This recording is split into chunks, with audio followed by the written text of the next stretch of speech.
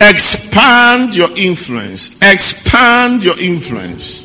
This is about being, keep writing. This is about being the leading men and women in our chosen world of social interaction. This is about being the leading men and women in our chosen world of social interaction. You want to be the leading man in your world. Remember, we talked about the world of social interaction and influence. So apart from the world of your mind, you have the world of your social interaction. For example, let's say you're a sportsman. You're in the world of sports. Let's say you're a businessman. You're in the world of business. Let's say you're a politician. You're in the world of politics. Let's say you're a minister, a pastor, a clergyman. You're in the world of religion, right? Wave your hands if you're getting me. Am I talking to people who am I talking to world changers? Are you sure? Am I talking to world changers? Praise God. Amen. Your chosen word is according to the discovery of your purpose. And you're doing it out of purpose. That's people that make the most mark. Because you're going to be your best doing what you're gifted the most to do. Wave your hands if you're getting what I'm saying. Now the truth is you're going to have some form of success by just working hard doing what you're not gifted to do. The only difference is you will not beat those who also work hard in the same place doing what they are gifted to do. There is a place of grace. Your gifts are not yours. You were created with them. The ability to do them much more easily and to hit the peak of it with the least commitment is a grace from God. Somebody say, I hear. Are you understanding what I'm saying? So there are people that talking comes easily to. Why there are people that are paying millions to learn public speaking, and yet some others with a little training here and there will still beat them. Because talking just comes easily to them. It's a gift from God. While some others, if you put them on stage to talk, they will freeze. Like freeze. They are not gifted with talking to human beings. They talk in codes. Give them a computer and let them start coding. They will talk their talk with their coding. While another person cannot understand why I will sit in front of a computer for 8 hours doing what? Wave your hands if you're getting what I'm saying. So these are diverse gifts. If your chosen field is your proposed field, you stand a better chance. If your chosen field is your proposed field.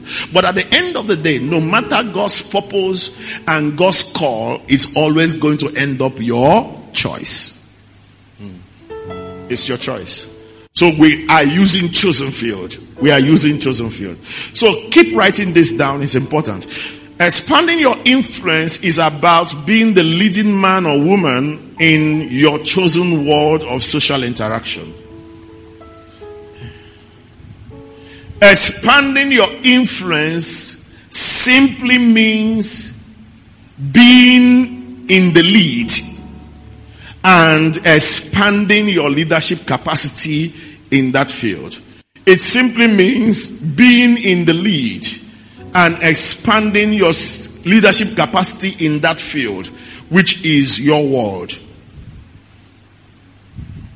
That's what it is. You are being in the lead. So you see the scripture.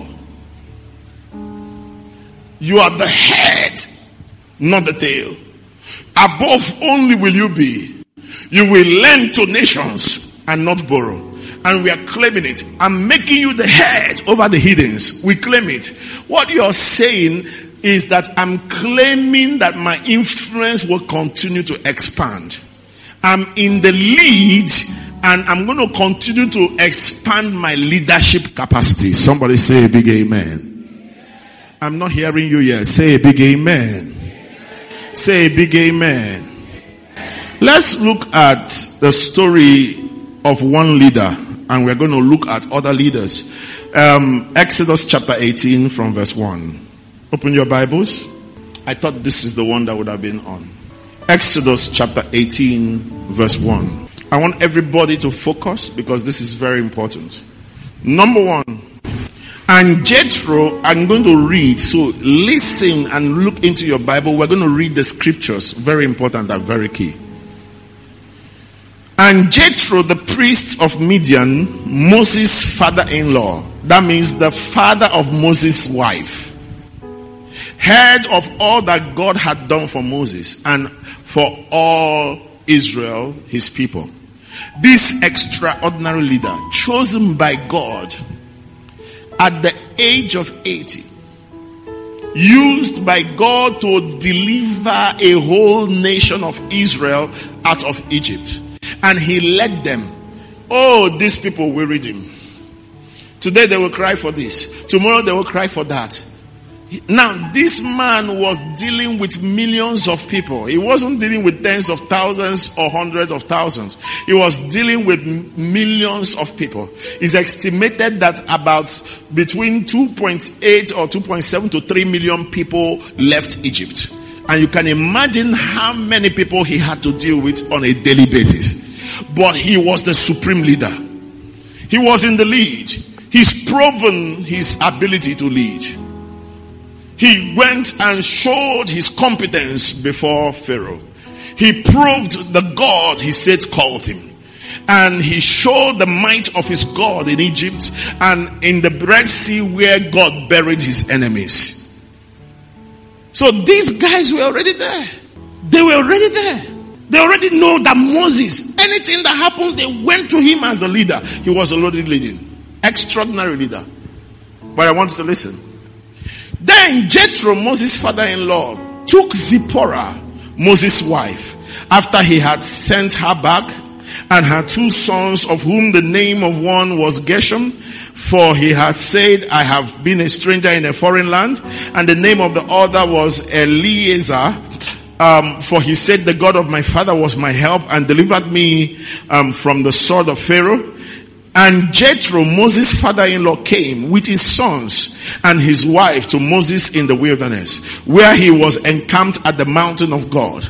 Now he had said to Moses, I, your father-in-law Jethro, am coming to you with your wife and your 2 sons. I want you to listen. I'm reading this in context so you get it. So Moses went out to meet his father-in-law, bowed down and kissed him. And they asked each other about their well-being. And they went into the tent. And Moses told his father-in-law all that the Lord had done to Pharaoh and to the Egyptians for Israel's sake. All the hardship that had come upon them on the way, and how the Lord had delivered them. Then Jethro rejoiced. He was giving him good reports. Somebody say good reports. Somebody say he was counting all the achievements.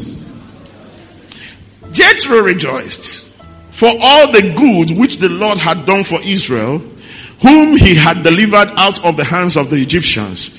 And Jethro said, blessed be the Lord, who had delivered you out of the hand of the Egyptians and out of the hand of Pharaoh, and who has delivered the people from under the hand of the Egyptians. Now I know the Lord is greater than all the gods, for in the verity in which they have behaved proudly, he was above them. Then Jethro, Moses' father-in-law, took a burnt offering and other sacrifices to offer to God. And Aaron came with all the elders of Israel to eat bread with Moses and father-in-law before God. So Jethro has settled.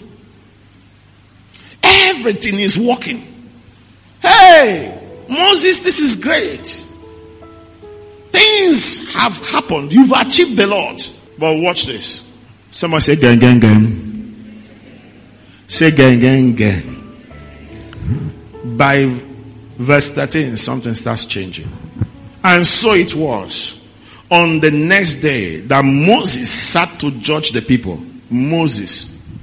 And the people stood before Moses from morning until evening. From morning until evening. So when Moses' father-in-law saw all that he did for the people, all, He said, what is this thing that you are doing for the people? Why do you alone sit alone? And all the people stand before you from morning until evening. Alone! All of you listen to me. How you know that people are small-minded? One of the symptoms of small-mindedness is when people feel important because people come to them.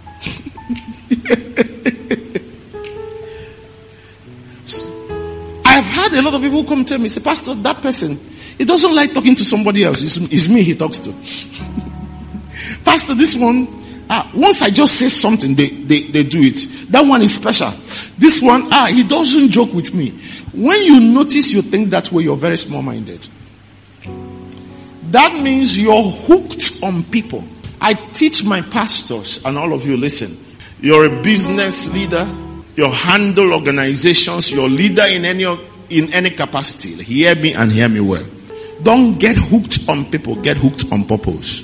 Good leaders are leaders who learn to withdraw from people so they can use others to establish purpose. You didn't hear what I said? That's what Jesus always did. How many of you knew that on record nobody drew crowd like Jesus? Many times in the scriptures the Bible says the crowd was unprecedented. Uncountable multitude. Great multitude will follow him. And he's such that people will follow him for 3 days without eating and they will still be there. He had that kind of influence. But go and study your Bible. The Lord taught me. Every time the multitude will come after him, in his compassion he will teach. Immediately, once they want more, he withdraws. He will always withdraw himself from people. You didn't hear what I just said? Every day, you come out in the office, you talk from morning to night. From morning to night. I want to ask you, what time do you have for thinking? Because when you talk to one person, you're helping one person. When you think, you can help a generation. You will produce systems, produce ideas, create things, inventions that will help others. What time do you have to pray? In prayer, you can condition the prosperity of a territory. In prayer, you can condition a whole territory. What time do you have to plan? Failure to plan is planning to fail. That means those who don't plan already plan that they will fail. Goals are just witches without a plan.